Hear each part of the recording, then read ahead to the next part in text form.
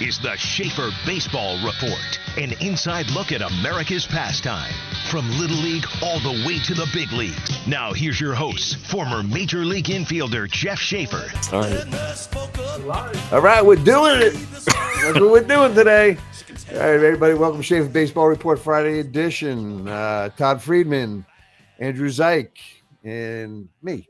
I'm here too. So, listen, we got a great guest coming on a little bit later. Yep. Mike McGuire, somebody you played for. That's right. Been a head coach for a lot of years. Been in a lot of different places. Has actually done Division II JUCO, and is the head coach at USC Upstate. So excited to bring him on.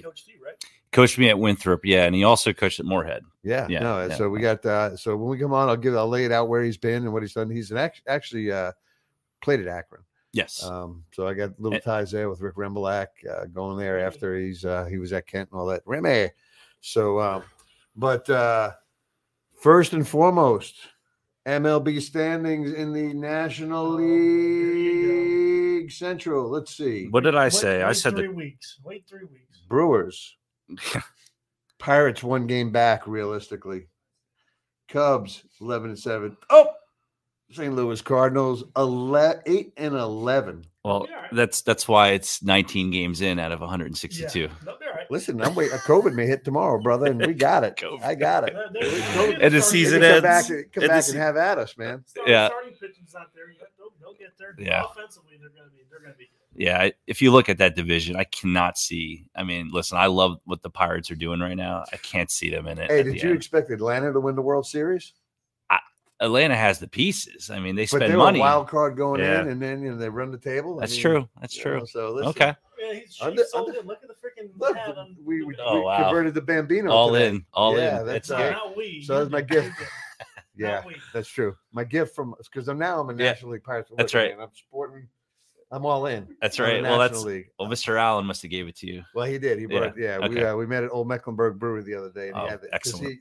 They watch and they want to see. Yeah, of course. Because we did a blackout for McCutcheon. McCutcheon's having a good year, man. Yeah, he's Listen, he still looks great. I mean, at that age, you would think physically you start to decline a little bit, but I mean, he looks fantastic. Yeah, I don't think looking at it physically, I think you lose steps. My last year was hard, right? Yeah. So I was 34, getting ready to turn 35, and just balls up the middle or something like that. The first step quickness wasn't there. Right. The flexibility, the injuries lasted a little bit longer than and not injuries, but getting dinged up. You play, you play that long of a season, or you play, professionally for 14 years. You got things that never go away. Like I wake up every morning like knees and shoulders, and they still aren't going away. Well, it's pretty impressive since that happened to me at 22. And Matt could probably tell you that too. I appreciate that. So, high school season winding into the it's getting close to the end. I mean, it's kind of funny who's chasing whatever. There's some good talent out there. We've seen some what's nice, like the pitching kind of goes high and low, right? The left-handed arms this year have been pretty darn good. Yeah, I mean, you just look in our area, the Charlotte, Mecklenburg, York County area. I mean, there's a ton of talent. I mean, you can see why a lot of these kids are going to top Division I schools.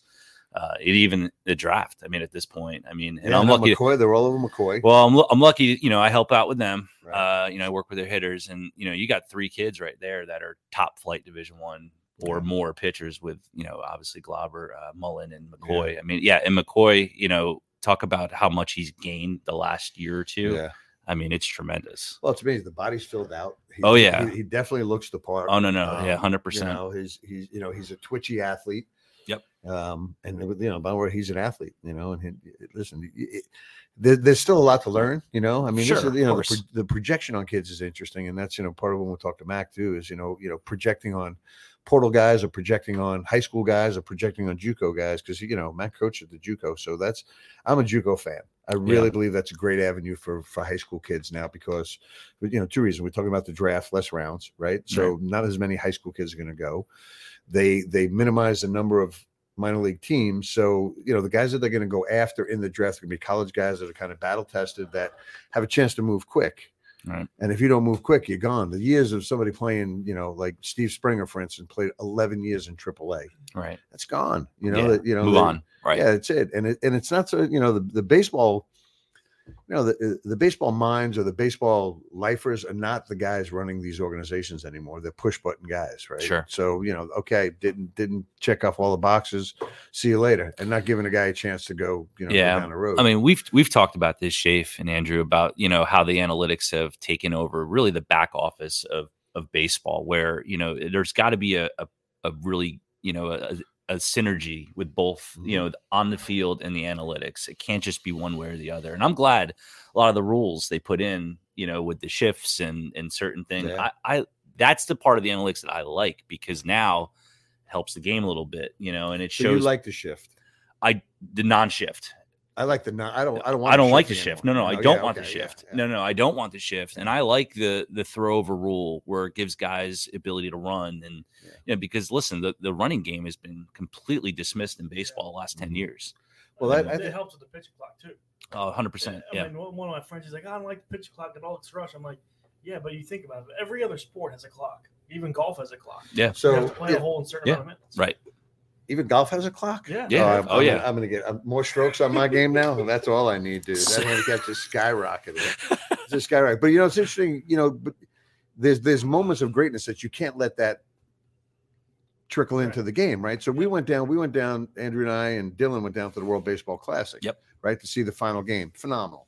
Ohtani comes out on the pitch clock, because they don't have a pitch clock in the World Baseball Classic. Okay. But if they had the pitch clock, the 20-second pitch clock, he exceeded the number every single pitch. I mean, he's made the adjustment, obviously. But here's this moment, right? Here's this moment with, two of the greatest players possibly in the history of the game going to go down with Trout and Ohtani. And you're going to call a ball or a strike. Sorry, you're going to stop and you're going to point to your watch, 100%. What we don't hear? We don't hear much about is the expanded bases. Yeah, I mean, listen, again, that I don't understand why that doesn't trickle down to college and amateur ball, because, I kind of like it. I mean, if you're not going to do the neighborhood rule, you might as well make the base bigger. That makes sense. I mean, the neighborhood rule was great as a middle infielder growing up, because you never touched the base. So I think they made a mistake in the bases, and they should have gone to the double base at first base. Right. That I would have done. And get rid of the line, get rid of the inside of that. That I don't even know. That rule is like, it's just, it makes no sense, because guys swinging, their first step is in that direction anyway. Correct. So you got to veer and go. So I never, I'm not a fan of that part. The bases, I haven't even heard anything. Nothing. Not a thing. Yeah. So, that's, that was just kind of a visual thing for true, baseball fans looking out there and seeing this pizza box instead of, instead of a base that we grew up on. Exactly. But there's so many rules along the way that have changed. I listen, all my years, man, playing the middle infield, guys were gunning for you, right? They're going to take you out. And that was a big play, man. You can break up a double play and a ball gets thrown away, and next thing you know, tie game, a men in scoring position, or the inning stays alive because of that. And a guy obviously, I got pictures of myself, leg whipping people, but I was attacked too. So if I got on first base, sometimes I'm like, man, please hit a ground ball. I need some flesh on my. You're attack mode. You're that type of guy. Nah, where's that video on YouTube where you see this little guy trying to fight everybody? You want to see the video where I spent 28 days in anger management? But I'm better now, right, Andrew? That's right. Yeah, sure. I'm better now. Sure. I am so better Only now. on Fridays. Yeah. That's it.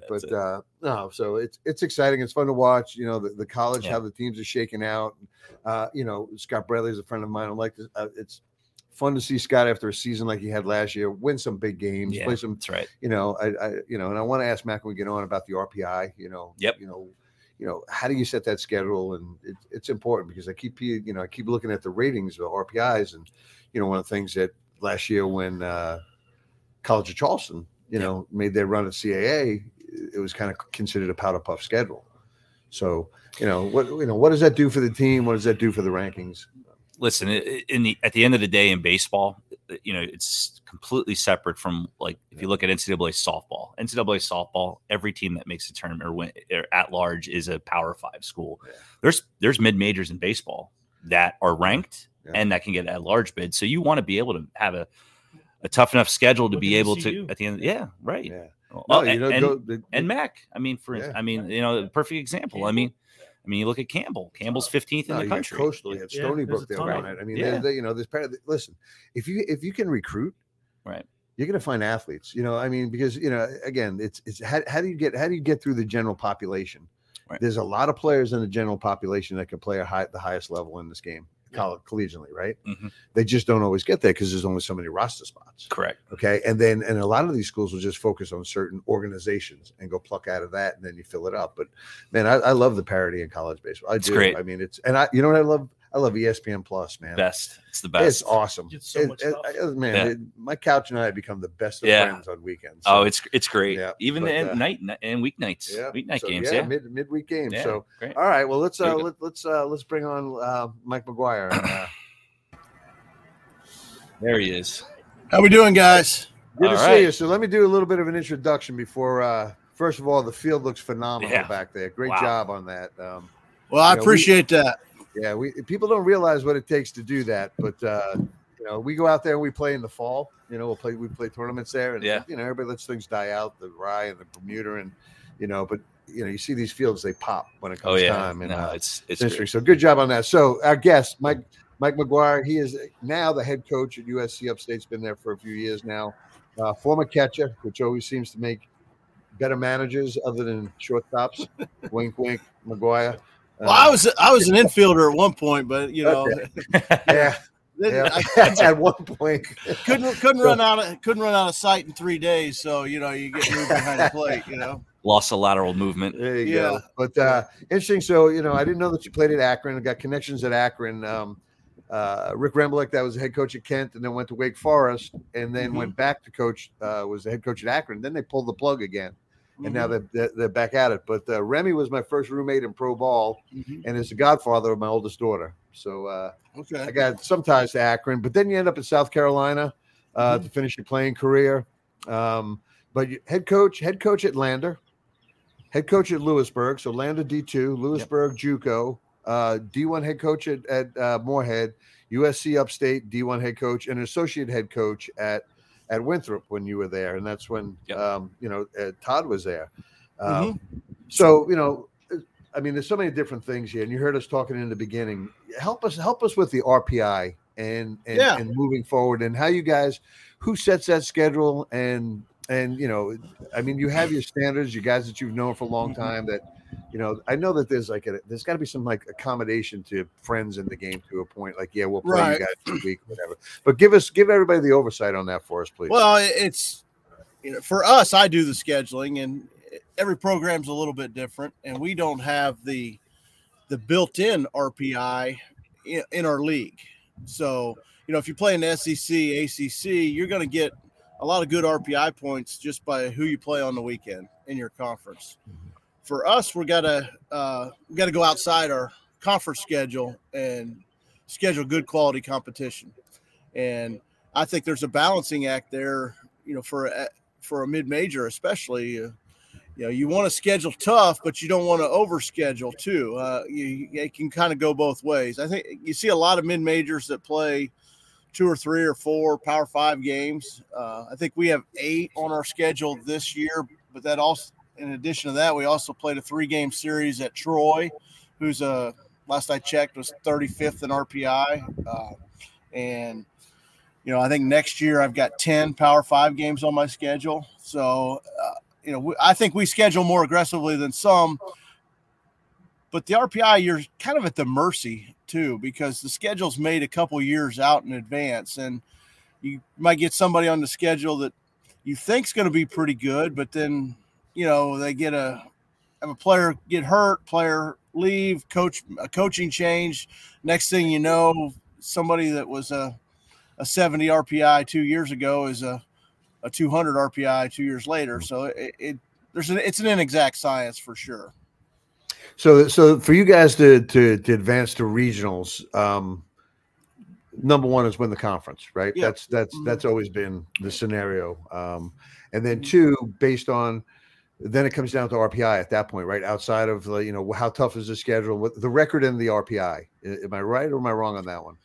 Yeah, I think the record and the RPI, and we go into every season. I don't want to put all our eggs in that basket of the last weekend of May playing, winning that tournament.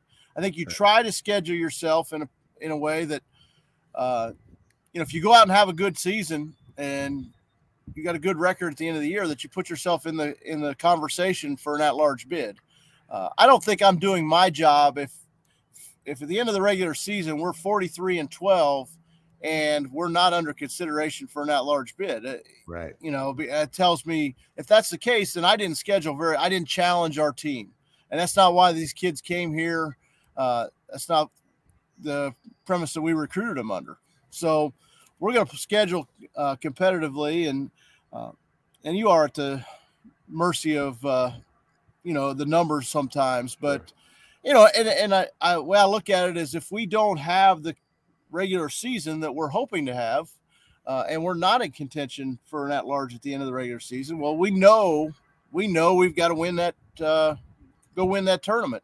And we should be battle tested because we've played a good schedule. Mm-hmm. So I think it's a win-win on both sides. And as a mid-major, there's a lot to be gained by beating Clemson or beating South Carolina or beating North Carolina or whoever it may be. I just think, you can't gain that notoriety, and you can't beat them if you don't schedule them. And I've never been one to back down from it. It's nice as where you sit in the country. I mean, you got SEC and ACC schools around us, and we're very that helps with the travel part too. Yeah, I mean, we play South Carolina and Clemson both twice a year. Once at their place, and then our home game is at Fluor Field. They're in Greenville, which is a phenomenal ballpark to play in, and it's nice to play in front of a big crowd there. I mean, they always have more orange or garnet black. They're not wearing our green, but we know it. But we get to bat last. That doesn't happen very often against the Power Five. You get to bat last. So, as baseball men, we know that's worth a lot some days. So, we play Georgia pretty much every year. Georgia Tech, we've played consistently. So you got a lot of people around you that close proximity, that it's not hard to schedule tough.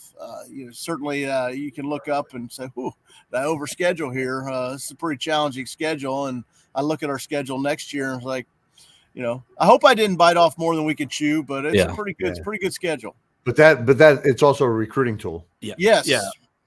Yeah. I think kids, like next year, for example, we open up at home with we got Kentucky here for a 3-game series. Oh wow! And then we've got the Georgia, the South Carolina, the Clemson's on our schedule. We go to Coastal next year for a double midweek, which I mean that's not Power 5, but it's pretty darn close to it. And we have some games that I think jump out on the schedule as like that's going to be pretty challenging. Yeah, watch out for Wilmington next year, baby. Yeah. Well, we don't have that. It's a little hard to get to Wilmington. So Randy and I have talked last year about potentially meeting somewhere in the middle when we were both looking for a game. But hey, come right here. We'll host it. Yeah, that'd be great. That'd be great. That's well, no, it's funny because and we're talking 25 years ago when I was being recruited. But the one thing I loved about Winthrop is that we played SEC, ACC teams regularly. And then obviously 2001, we won 48 games and finished top 25 in RPIs because we played so many good teams. I mean, kids nowadays need to be looking at that, right? They want to play against good competition, going out and playing, not inferior. That's not the right word, but you want to be as competitive as possible. And so obviously Mac has always done that. And that's great. But Mac, we're going to talk a little bit more about recruiting, but I want to kind of ask about your current team at this point. And we've spoken a couple of times about you facing a litany of injuries. How do you maneuver around that, and how do you look at it going forward? It's been a challenge. This is my 4th year here. I went into the year. This is the deepest and most talented team I've had here, and I've had a couple good teams. I lost my starting catcher. 3rd game of the season, who was hitting in the 4-hole opening day. So obviously I thought he was a pretty good hitter. Since then I've lost my DH, who was a freshman All-American last year as a pitcher / DH. He was also closing for us, had a win and a save, and hadn't given up an earned run yet this year when he went down. For the year. And so, there's 2 big bats immediately that were out pretty quickly. My center fielder fouled a ball off his shin at against Clemson on February 28th, and he still has not played since. Is probably done for the year. Had a fracture in his shin, and then my starting left fielder, who's been an all-conference player each of the last 2 years, slid into third base 2 weeks ago and tore a ligament in his thumb. And so it's been a, opening day. That was 3, 4, 5, and 9 in my lineup. So, wow, that's tough to overcome. It is. And now, I'm fortunate that I'm 4 years in because we're better set up to handle it now than we were my first year here. Opportunity to recruit a little bit each year. I've had some pleasant surprises come off my bench and really contribute and do a good job. We're a little lighter with the bat and so forth, and we have less flexibility. I think that's one of the things is less guys that we can move around as much as we can. But, I think to our credit, our guys are really battling. We pitch it pretty well on the weekends. We've been leading the league in pitching and defense on the weekend, in conference games. And, our midweek pitching has taken a little bit of a step back with, our top guy out. But, I credit our guys.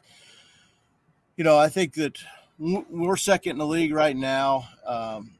When we recruit them here, we talk about competing nationally, playing a great schedule, want to be in a regional, and, we're going to schedule accordingly. And the two things I talk about in our very first meeting in the fall, how hard we play, how hard we compete are non-negotiable, and, I don't care if we lose 100-0 or 3-2. I want teams to look at us and say, hey, you play Upstate, you got to get all 27 outs. They're going to compete for all 9 innings.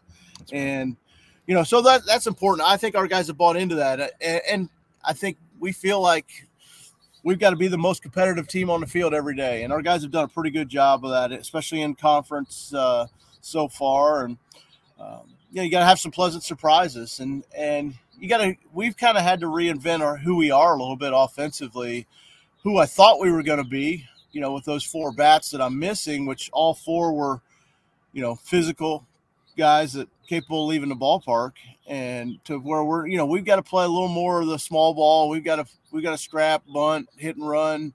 Situational hitting is more premium, and we got to defend. We really got to defend, and we're fortunately we're capable of that. My infield is a really good infield. My center fielder can really go get it, and we've done a good job, and then my weekend guys have done a good job filling up the strike zone. Yeah, no, it's great. Listen, you can look at it 2 ways. I mean, obviously you want to win. I mean, the goal is to win every year. It doesn't matter. But the silver lining is that you're getting guys who normally probably wouldn't be in the lineup. So you're getting, good development there. But yeah, you can't replace 3, 4. Was it 3, 4? 3, 4, 5, 3, 4, 5, and 9. And 9 hole is lead. 9 hole's a 3-year guy for me. He's not a typical 9 hole, but I hit him 9th because he hits for a lot of power and he walks a lot. He strikes out a little bit, but he walks a lot. And 9 hole is a spot. I want a guy that gets on, that's going to be on a lot for the front, and he doesn't clog the bases. And we lost a lot of productivity. With those 4 guys. So, fortunately, we got some guys stepping up and we're competing, and we're not going to throw in the towel. We're going to compete. So that's what we got to do. Absolutely. And on that, Mike, I mean, what intangibles do you look at when recruiting some of these guys? Like, is it mentality? Is it knowledge of the game? Like, what is it? I like that. Can I just throw on top of that? So, you're talking about, toughness, right? All you ask is guys go out and compete. Mm-hmm. So if you get in a fight, you want the other guy to know that you're in a fight. So that 6th tool is tough to evaluate when you go into just combines or seeing guys a couple times. Do you have any formula to add on to, with Andrew's question? Well, I tell you, I heard this the other day on the radio, and I heard a word for it, and I thought it was really good because we've always talked about competing. Competitive stamina. Competitive stamina as a baseball player I think is really important. We have a lull in our games. Our pitching staff might walk the ballpark. We might find ourselves behind 6-0 before we bat in the first. But I mean, game's not over. We got to compete. And I talk to my guys all the time. Hey, you want to be a pro? Don't tell me you want to be a pro, but you can't practice every day. you can't get after it every day. Because, right. I mean, you're playing pro ball, playing 140 games in 150 days or whatever it is, you know, there aren't many days off. And if you're taking a day off when you're supposed to be playing, you're going to be out of pro ball pretty quick. So I think competitive stamina is something that we talk about. You know, I like, you know, when we go recruiting, I'd much rather see a kid playing in a game and playing against high-end competition. And if I get to see a kid multiple times, I want to see him good. Obviously, need to see him good to know he can play for us. But then I want to see a struggle too, see how they handle it, see what the maturity is. You know, if you're fortunate enough to see kids enough times, and you can see the good, the bad, and the middle, and can determine that, all right, he can represent us the right way on a bad day, then all right, then he's probably got a good chance of being a good fit. So that's something we, you know, how hard we play, how hard we compete, or just you know, and that's the thing I think with travel ball this day and age is so many tournaments now, they don't have a winner. You know, it's showcase ball. Yep. And I hate that. You know, I mean, it's something we do in the fall, and we chart wins and losses for every position player on our team. You know, so like we try to have some form of competition every day. Some days there might be, you know, two teams and one team wins and one team loses, and you know each member of that winning team's getting a 1-0 for the day, and everybody else getting an 0-1. And so when you have a small sample size, I don't think it doesn't mean that much. But at the end of the fall, when you've had 30 different competitions, and wow, look at this, our shortstop, you know, who's one of the most competitive guys on my team, he's 21-9. You know, and you know, I think it comes out, you know, when you keep track of that, and so that's something that we do on a daily basis. Is just from when I was with Seattle, and we finished the season 500. The games I started at short, we were 16 games over, and I questioned him, "Why are you playing Omar Vizquel?"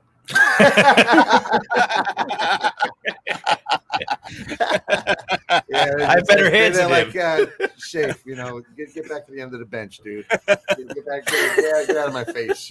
That's great. So, yeah, but yeah, they're you know, that's interesting you say that about, because I've always been a fan of Legion baseball, but it just got run over, you know, because you are playing for something, and now it just seems to be that game where guys are going to get their reps before they move on to the next level. And unfortunately about that is that it's fun. It's a good time. It's relaxed, but they don't understand. And this is, you know, so, you know, with Dylan and Mac was part of that process with him too. And thank you for that. Always appreciative of that.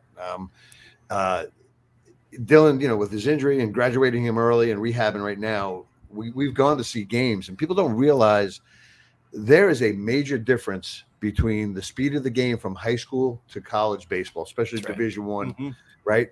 And then there's a difference, and it graduates up into pro ball, but it's the gap between high school and college baseball is phenomenal. Yeah. So we go out and we watch, and we're watching these games, and like, Dylan, do you see this? You see how he attacks at the ball? You see, you know, you see how these pitchers are getting the ball. You see the velocity. You see all this other thing. The speed of the game is completely different. Sure. So I think that's in the silver lining to this, you know, is he's been watching that and understanding that and visualizing where these guys come out of the Legion ball, they show up on campus as a freshman in the fall, and all of a sudden, you know, they're like, how has this happened? You know, am I not that good? You're that good. You just haven't adjusted to the speed of the game yet. Well, yeah, I think it's even harder today.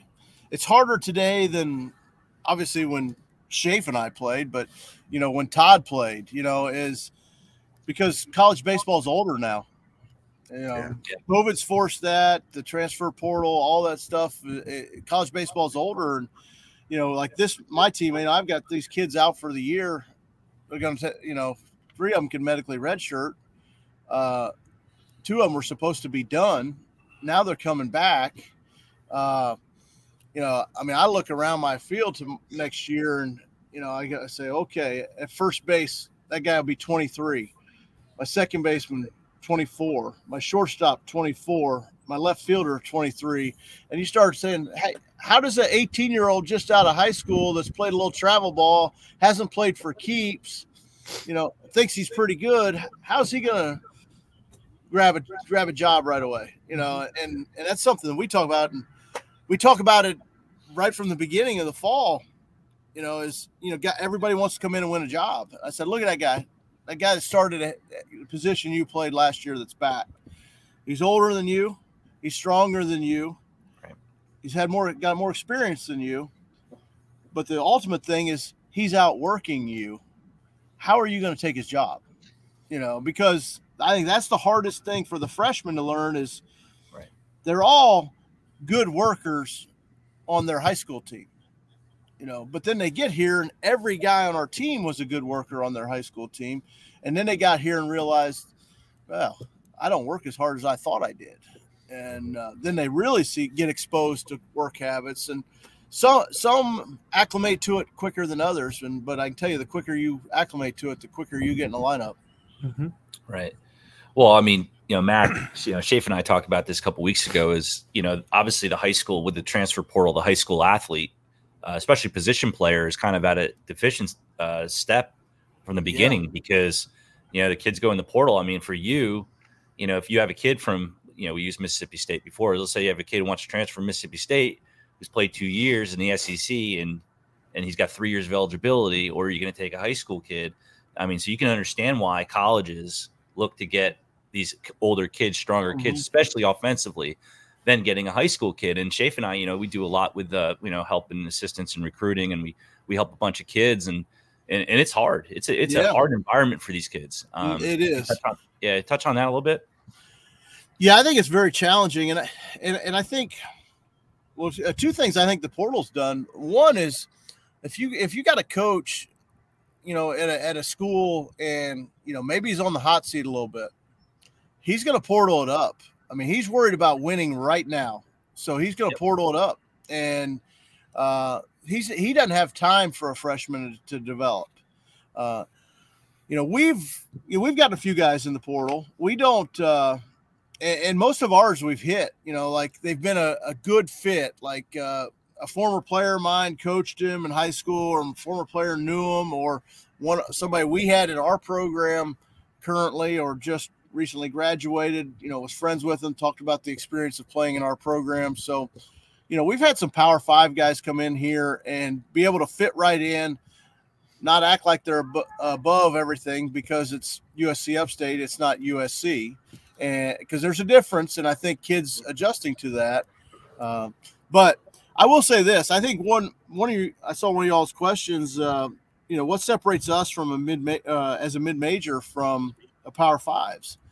And I think a couple of things. One, I mean, nobody's going to put more pressure on me to win and be competitive than I am, but I don't have the same pressure that Mark Kingston has, or Monty Lee had, or Eric Bakich has, So, if I'm 500 this year with, a bunch of half my lineup out for the year, I'm not worried I'm getting fired next year. So there's not the same pressure, but there's the same desire here. But I think it allows us, we're about development. I think that's one of the biggest things is we're about development. And we talk all the time, when you get here, we're going to coach you up. We're going to coach you up, and you got to get better. And so that's why I think some of the portal guys that have come in for us have worked, because they were coming in to be coached, and they understood we were going to get coached. Whereas maybe the Power 5 they were at, they have so many players. It's not about developing as much as, you got 30 hitters to just sort it out. The guys that hit the most, are going to be in the lineup. And so I think that's where we separate ourselves. The time and effort and energy we put into development with our guys, and truth be told, I like the young guys. I think that it pays the dividends down the road 2-3 years later. If you can have the right blend so that they can contribute as freshmen, but they don't have to carry the load as freshmen because they're not ready to, but they can get their feet wet and be ready to take a bigger role each and every year. So I think that's what kind of separates us from, some Power 5s when it comes to the portal and way of doing things. So we talk about the portal, but now that there's a new rule also, we're talking about the high school kids, and there's that the NCAA just dumped out. Like, no, I didn't see that coming. Did you guys see that coming? You guys knew it was in the hopper. Did you see that? No, I didn't know that was. I mean, I knew there'd been discussion, but I was a little surprised by it. Was okay with it. It doesn't affect USC Upstate very much, but was okay with it. I mean, I think some of the kids are naive to commit to a college as a freshman in high school. You're not even driving yet, and you're already picking out your college. It seems a little, or even eighth graders. Yeah. So crazy. This seems a little naive, and then because there is more pressure at those Power Fives than there is at my level, those coaches, schools, programs come in there. The kids summer before senior year of high school hadn't developed like they thought, and then at that point the kid's out looking for a new school because the school decommits from them, and you just see it all the time. I mean, I think for every eighth grader that commits early like that, there's probably one or two that are looking for a new school by the time they get to college. 63% is the number. Is that what it is? Of the kids that commit early are decommitted or Right. Well, that's about right. I said I felt like 1 out of every 3 would work, so I was pretty close. Yeah, you're brilliant. You're brilliant. Yeah. Like I can figure things in batting average numbers. You know what I mean? So I know. I'll give you a ballpark figure. That's accurate. Somewhere around. I had the number in my head. Yeah, it looks about right. Yeah, that's it. I checked it on Baseball Almanac. Yeah, I mean, listen. At the end of the day, before this ruling, the Power 5 schools or whatever schools were committing eighth graders, freshmen, what have you, there was no the risk reward was there, right? Because they're the ones who held the cards. Well, it's an overcommit, and commitment really isn't commitment until I mean, they're just gonna let's just load him up, and that takes that guy off the market if he pans out. It takes him off the market, and he has his day on social media, but he's blessed. Yeah. I thought the funny thing, and I knew this would happen, but as soon as that was announced, I told my assistants, I said, watch, there's going to be a flurry of 26s committing in the next 24 hours.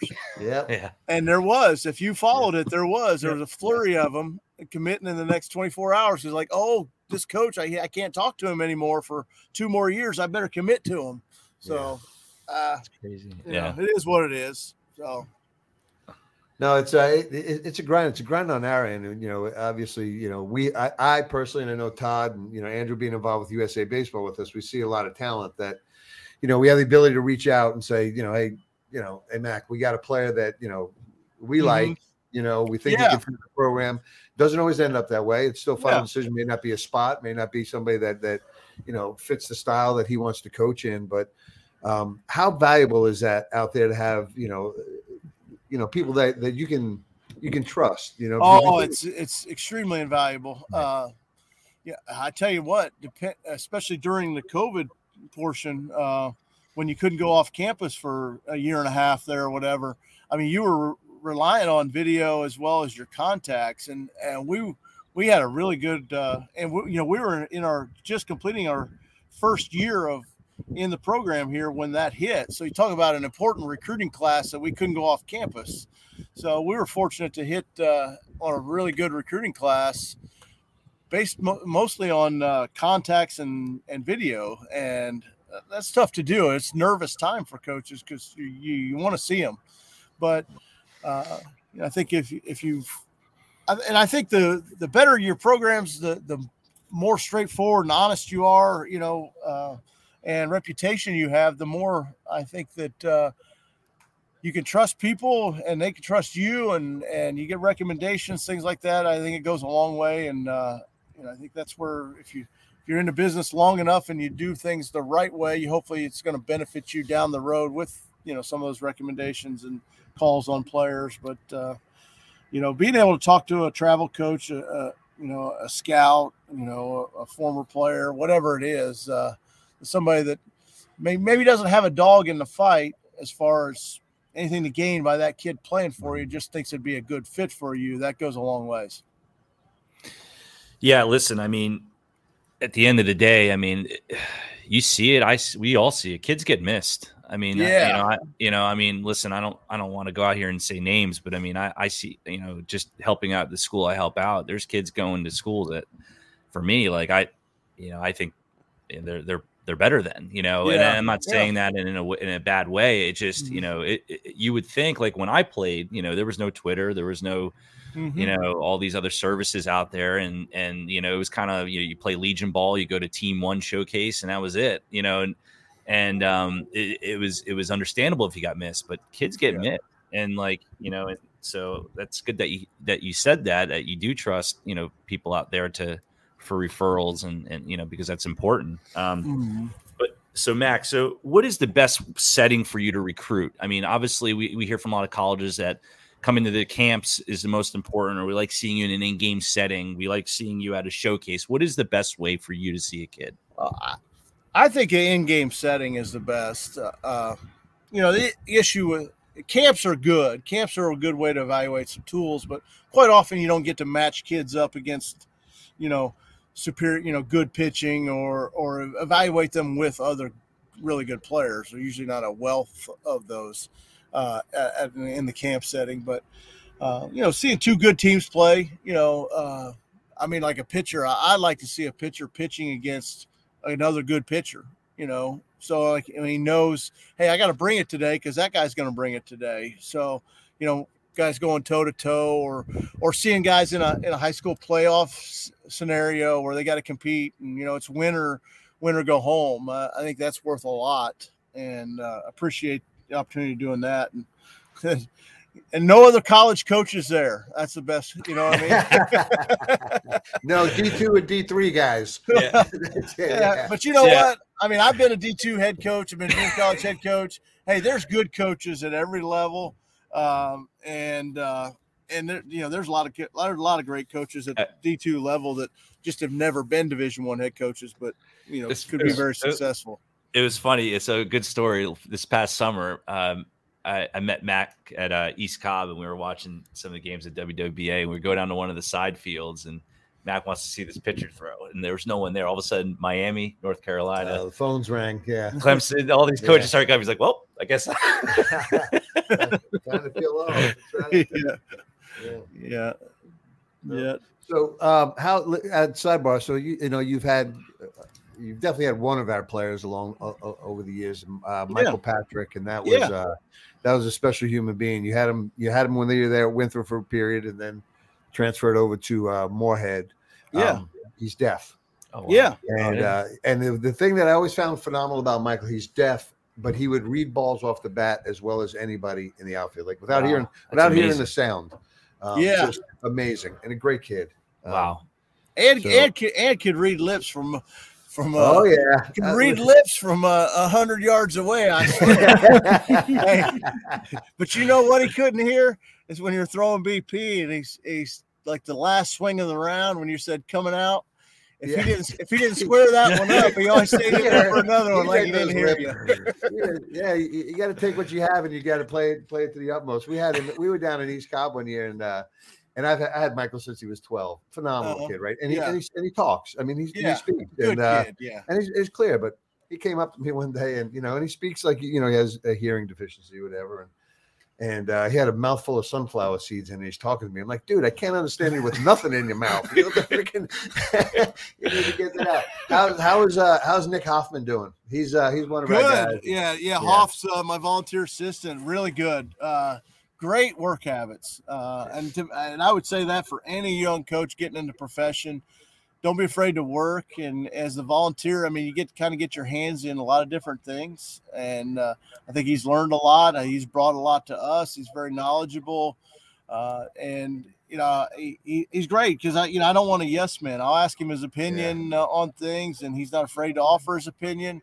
We don't always go with his idea, but it's at the same time, I think you want to have a voice as a coach, and I'm really happy to have him in my program. No, so how, that it's a great point, because kids that want to get into the coaching ranks, you don't walk in as a paid assistant. No, you're a volley. You're being hazed. It's like going into a fraternity, and when Mike says, "Well, you don't get all the best jobs," you get the crap jobs, dude. Yeah. You get the worst jobs that he's done along the way, and he doesn't. Ever have to do anymore. But how valuable is a good volley to a program? Oh, it's incredible. It really is. I mean, especially one of the things I wanted, in hiring Nick, is I wanted a coach that could help out on both sides of the ball. It's good work habits can help on both sides of the ball, because, hey, some days my recruiting coordinator, who is our hitting coach, is out of town. Some days my pitching coach is out of town recruiting. So, he could step right in and run our bullpens, and there'll be times in the fall, especially early fall when we're recruiting, that all of us are out except for him. And, he's running individuals. And so, I think that's invaluable to have a guy you can trust, and the players respect, and it goes a long way for your development of your players. These guys don't understand. You better love the game. No, you better love the game if you're going to jump in there and be a volley, because the volley job doesn't just flip out the next year. You could be a volley for several years. Oh, sure. But you better love the game. And Nick has always been that. Nick has been that kid since he was 12 years old. He's just special. So I'm glad he's with you, and does actually, just kind of piggybacking off that, now the third paid coach, is that coming into effect this year or next year? Yeah, I think August 1. That position cannot recruit until August, I believe. But honestly, I hired Nick last summer rather, and knew that this rule was probably coming in. And, I got to know Nick a little bit just because he was on the road recruiting all the time when he was at SMC. And I know they didn't have a recruiting budget, and he's going out on his own dime and things like that. And which tells you a lot about a coach, is just the fact that winning's important to him. And he wasn't afraid of the grind of recruiting. So I partially hired him in mind that at some point that position is going to be allowed to recruit, and I've got a guy that's, one, recruited and has experience, but two, is not afraid to get on the road and work at the recruiting, because at the end of the day, we got to have players. I mean, you can be the greatest tactician, but you still got to have the Jimmies and Joes. That's right.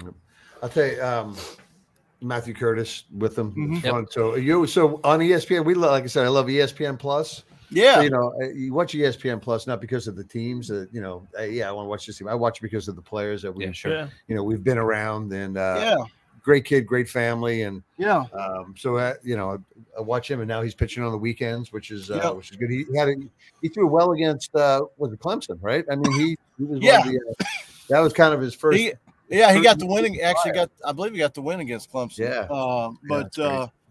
I mean, he's having a nice freshman year. He's like 4-2. I mean, pitching on the weekend, and honestly, his ERA is about a 7 something. But take away 2. He started against South Carolina at Fluor Field, and we had two balls that we misplayed up against the monster that we should have caught, and instead they hit the wall about 4 feet up. You know what I mean? And I saw the replays. Okay. So I mean, his ERA looks a lot worse just because of he kind of got torched. Obviously that lineup is one that you can't give them extra outs, and I think they had a 5-out inning against us, and so they're going to make you pay, and so consequently, so did his numbers. But not a really nice freshman year to this point. Has got a bright future. It's been a good worker. He's put on about 25 pounds since he got on campus. Now he's still hiding it. He's the kid's so tall and big, but he has put on about 25 pounds. You got to get him a tighter uniform. I'll tell you what, I mean, he's just a big tall drink that's got. I was joking. He's got arms down to his ankles. Yeah, I know. You got another kid coming in that he never played in our organization, but we've seen this kid all along the way. He's a hell of a football player, and I thought that's where he was going to go in Cooper Zona. Oh yeah, yeah. That is one of the best athletes. Is one of the most physical athletes I've seen at the high school level, and pure hitters in this area for sure. Just if he dives into this game, I mean, he's a projectable kid to have an opportunity at the next level. Agreed. We're excited about Coop. I think that football has probably always been his passion, his first love, but I think he's come to recognize that, he was fortunate, played in the Shrine Bowl, played some big all-star games. And, I think he came to realize that his ceiling is higher in baseball. So we're excited, when he becomes a full-time baseball guy, as to what maybe he can become for us. So I think his dad's happy. He's a baseball guy. Yeah. So that's right. Yeah. So Garrett and Winthrop grad too. Played at Winthrop. His dad did. His dad did? Yeah. I didn't realize he sure did. I didn't realize he played at Winthrop. Yeah. Good. So you guys got Radford coming in. Radford this weekend, yes, sir. Yeah, we had Alex on a few weeks ago, and there's fresh coaching blood, first Division I head coaching job. That's been an interesting dynamic up there with Radford over the past couple of years. The transition there just seems like that could be a better program than it has been. Hopefully, Alex is. I think it will become that. I think you're going to see a lot of the drama out of that program. Going forward, and I think. Alex recognized this first year was going to be a challenge and so forth. But, I think that's the beauty of recruiting in the portal and so forth. You got a chance to change that pretty quickly. Yeah, because I've seen, but before the portal was there, I mean, you go into Moorhead in 2013, you're 16-40, and then you turn it around in a year to 38-28, and that's without a portal. Pretty impressive, right? And then USC Upstate, the COVID year, 13-5. Looked like you guys getting off to a pretty good start. But then next year you come back 37-16. And then that's when the portal just started to open up. But, the Moorhead thing is impressive.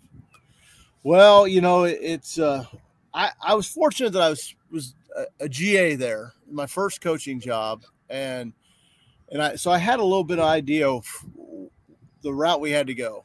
And the way to do it, and I mean we were blue collar as they come. I mean we had nothing to offer a kid other than very affordable school. We were cheap, So a lot of our roster were kids that they needed the cheap education, the cheap cost of education. Cost of the education. Yeah. Cheap education, man. Yeah. Careful, no. Yeah, the cheap cost. I mean, the cost of attendance was very, very small compared to many other institutions. That's really all we had to offer.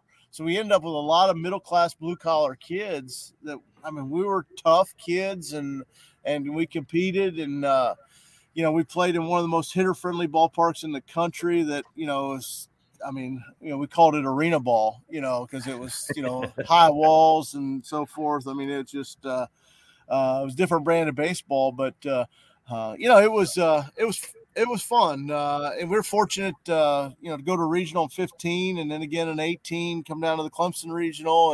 And it was, I'm really proud of what we accomplished there, but at the same time, having spent so much time in the Carolinas, was excited about the opportunity to get back down here to South Carolina, because I knew the Southeast is where college baseball is at, and it's a bigger deal, just means more. And when I was at Moorhead, I mean, we beat Kentucky, we beat Tennessee, we beat some of those people, and it's like it hardly even got noticed. Came here and a second year we beat Clemson. We beat South Carolina last year, beat Clemson again this year, and just the notoriety it gets for your program is just because it means more down here. And so excited to be back in the South Carolina weather for sure. My last question, then you guys take over from here because my mind's. So, how important is JUCO baseball right now? I think it's important. I think every level is important. I think that JUCO baseball is an opportunity for some freshmen that maybe aren't going to get the at-bats, at our level, to get at-bats and be ready to play at this level, as whether it be as a sophomore or a junior.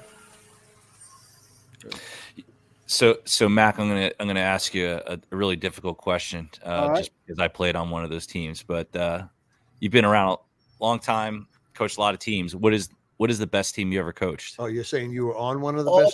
Boy. Wait, listen. Let him talk. Let the man talk. That's a tough question there. I think it's an easy answer.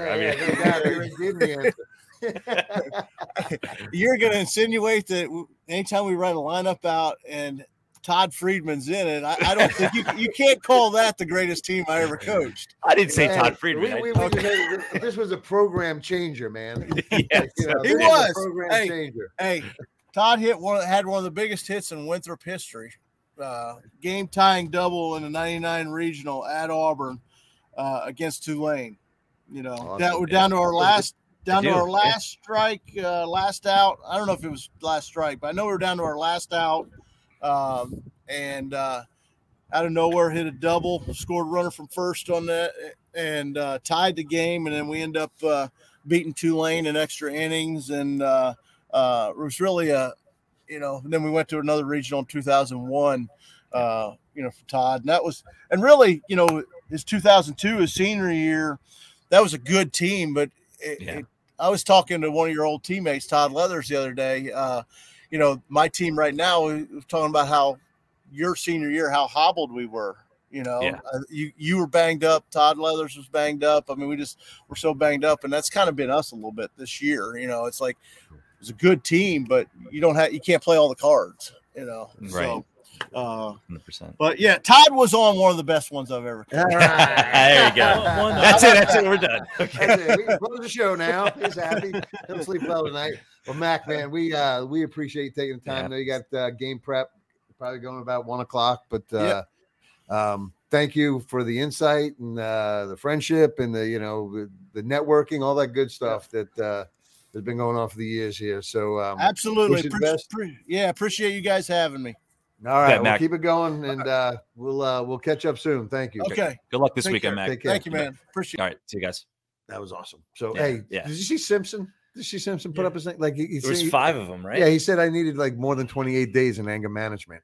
I'm a little bit upset with that one, dude. You just vouched for me that I was okay. 28 days. 28 days. Yeah. That's a whole nother story. Sometimes it is. Yeah. I almost didn't make it through 2 because they got bouncers in there, man. They got big dudes that'll hurt you. Yeah. It sounds scary. It was scary. I thought it was a country club when I first got there because I arrived like 4:30 in the morning, man. Like, this place is nice. I can hang out here for 28 days. On the cliffs of the Palisades. Yeah, that's true. But that's good insight, man. Yeah. He's a good human being. It's certain guys, like when we went through the recruiting process with Dylan. Yeah. We went to places where I knew the coaches and I knew the personality of the coaches, and I knew that, the number one priority is it's not winning. I mean, winning is a big part of our makeup because that's who we are, right? We're out there to compete. But in reality, it's the players. And what he said before you got here is that he doesn't have guys jumping in the portal. Yeah, he has guys coming back. So that says a lot about the person that you're playing for. Especially if you're a mid-major player who has a really good season, I mean, a Power 5 school is going to notice, and that kid can easily go in the portal and go to a Power 5 school. You see it, so that speaks. But he creates a good experience. Oh, the kid, listen, it's a good experience, and that's we first hand. Talk about this forever. Yeah. I mean, listen, first-hand feedback here is that he's the ultimate player's coach. Yeah, love play for him. You'll drive through a wall for him. Right. And you talk about winning. I mean, he wins everywhere he goes. Yeah, I know. He goes to Lander. He wins. He goes to Lewisburg. Wins. He's turned programs around. Moorhead, 2 regionals at Moorhead State. Listen, man, I mean, 16 and 40, and come back the next year and be 30. What is it? 30? What did I say? 38 and 28. Yeah, glasses on. Yeah, 37. And I can't even read my writing when they're on. So that was like, I'm like up there like scribbling. Like, did I write that? It looks like Sanskrit. Yeah, it is. It's brutal. My wife calls me a serial killer because it's how I write, like a serial killer. But what a great dude, and that's great. Looking forward to it, and it enhances where we're going, you and I, with what we're doing, and we'll make that announcement here pretty soon. For sure, but we are going to be involved in the recruiting space, Todd and I, and doing certain things. We've been doing it long enough, and and now with this new rule, it's we got a lot of education to do, right? Not cheap education, like cheap education, education.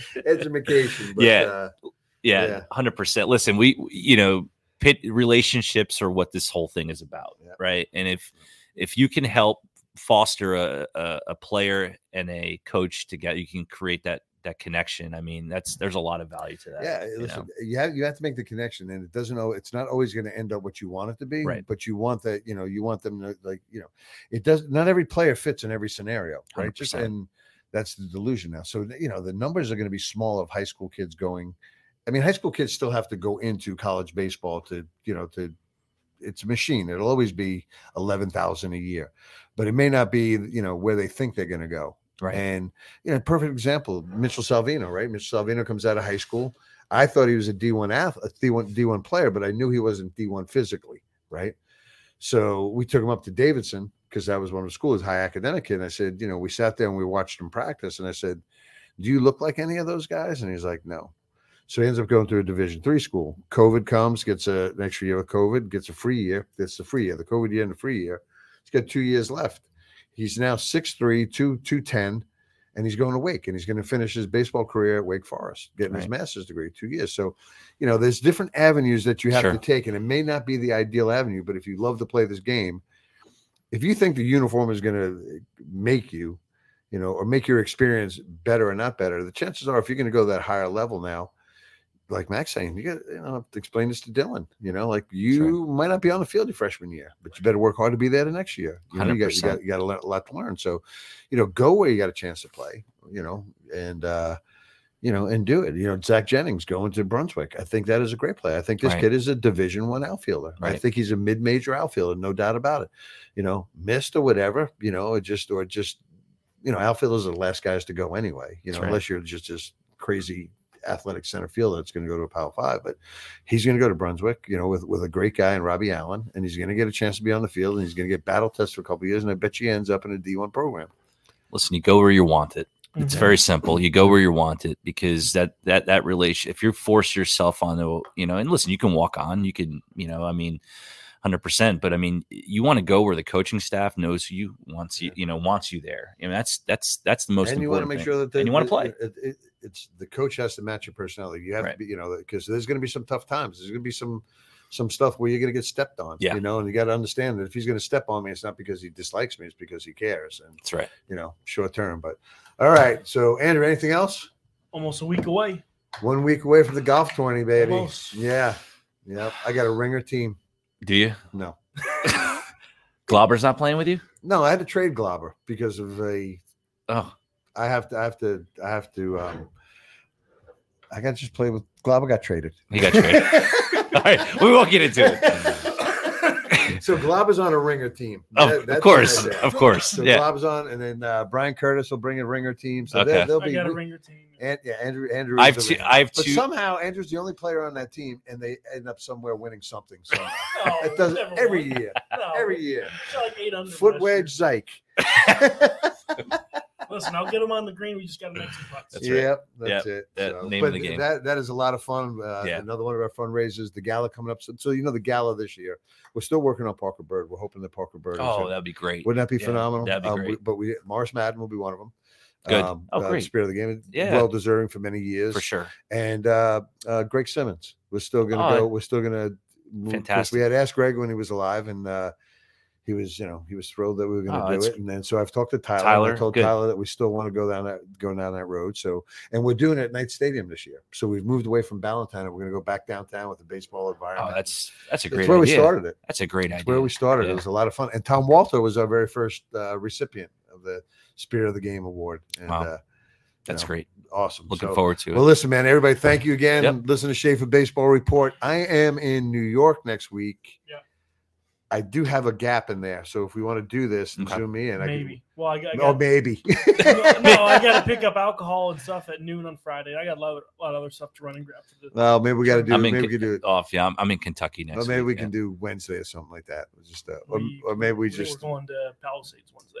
Right. That's right. We can do it from the Palisades. We can do our own little good golf thing. Huh? You watch Good?